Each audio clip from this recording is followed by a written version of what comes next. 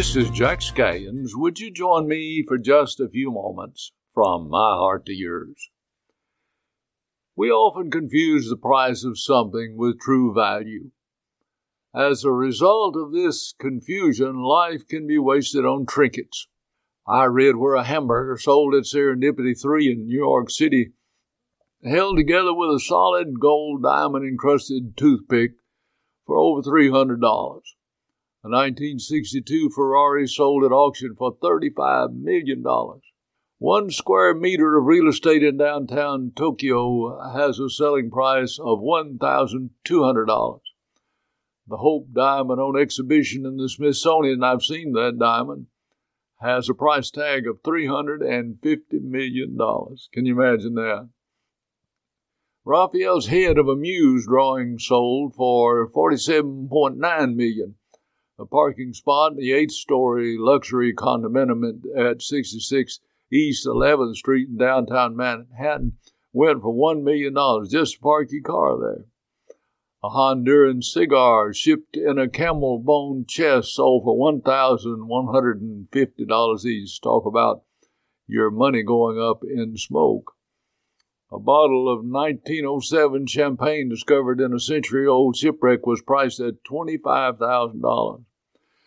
You can read all of anytime you want to, of a speech given by a politician or some noted individual drawing honorariums of $300,000 or $400,000 or even $500,000. An article in the Chronicle of Higher Education reported that the highest paid public employee is most likely a college football or basketball coach or player. Coaches and players now today of sports are paid millions to play a game, while the average teacher's salary I read in America is under $50,000. Who makes these value decisions, and what criteria are used to calculate the final tally? Is it based off of ownership? Certainly John Wayne's hat or Elvis's guitar would fetch a high price because of who owned them. Maybe it is the ultimate ability to meet a need. In certain circumstances, the value of a glass of water would exceed the value of a glass of gold. A one-of-a-kind item will often sell at a high price because of its rarity. The previous owner or the age of the item will play into the asking price. God has quite a bit to say in His Word concerning what is really valuable. We must begin with the soul of any man. Imagine this, the Bible says in Matthew 16, "For what is a man profit if he should gain the whole world, lose his own soul?"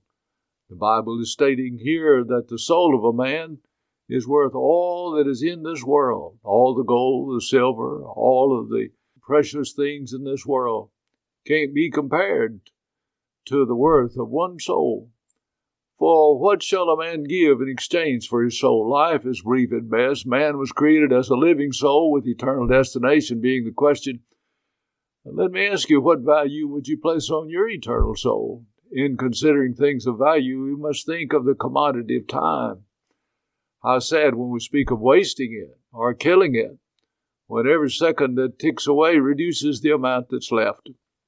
A man's account is opened every day with 86,400 seconds deposited, and we can't hold it over from yesterday or draw from it tomorrow. As the day ends, we lose what we fail to invest. While listing things with real value, my mind turns to true friendship. I have many friends today, and I am very thankful for all of them. It's been said that a friend is someone who knows all about you and likes you anyway. It is actually much more than that, however. The Greek word we get our word friend from is a reciprocal word. It certainly means that friendship is a two-way street. Solomon stated it this way, "A man that hath friends must show himself friendly, and there is a friend that sticketh closer than a brother."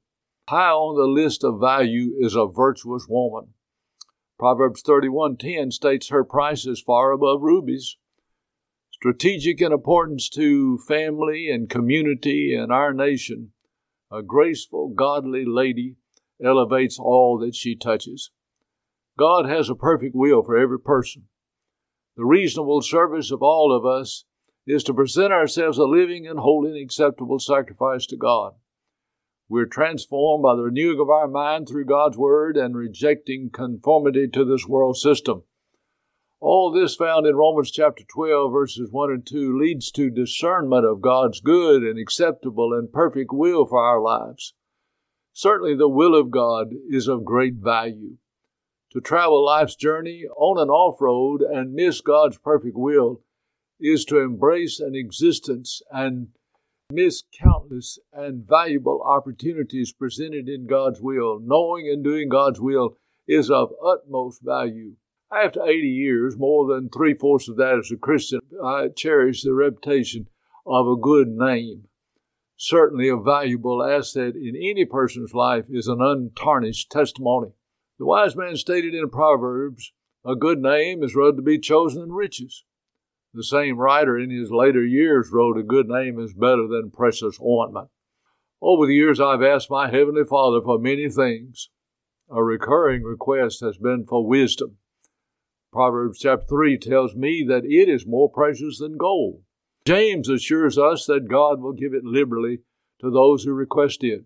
Wisdom is valuable in order that our life's decision may align with God's Word. I'm constantly amazed at the wisdom found in Scripture. It's impossible to pose a topic that is not covered in precept or principle. Show me a man or a woman who applies biblical wisdom in everyday circumstances of life, and I will declare that you have found a wise person who discovered a thing of value. There is a marked difference between intellect and wisdom. The Bible holds little value to the reader unless it is mixed with actual life faith that translates into action. I cannot think of anything more sad than living a life surrounded by trinkets and baubles and refusing those things that are of real value. It is an easy step to crave what an unconverted world exalts, yet in the end it is always wood and hay and stubble and will one day be burned up. Redeem the valuable. Be serious about appropriating true wealth. The gold and silver and precious stones that God promises are limited in quantity, but available to all who hold timeless value in the things God declares as precious. Learn early, embrace fervently God's truly valuable things. The blessings of the Lord, it maketh rich, the Bible says, and he addeth no sorrow with it. I want to thank you for taking just a few moments and listening from my heart to yours.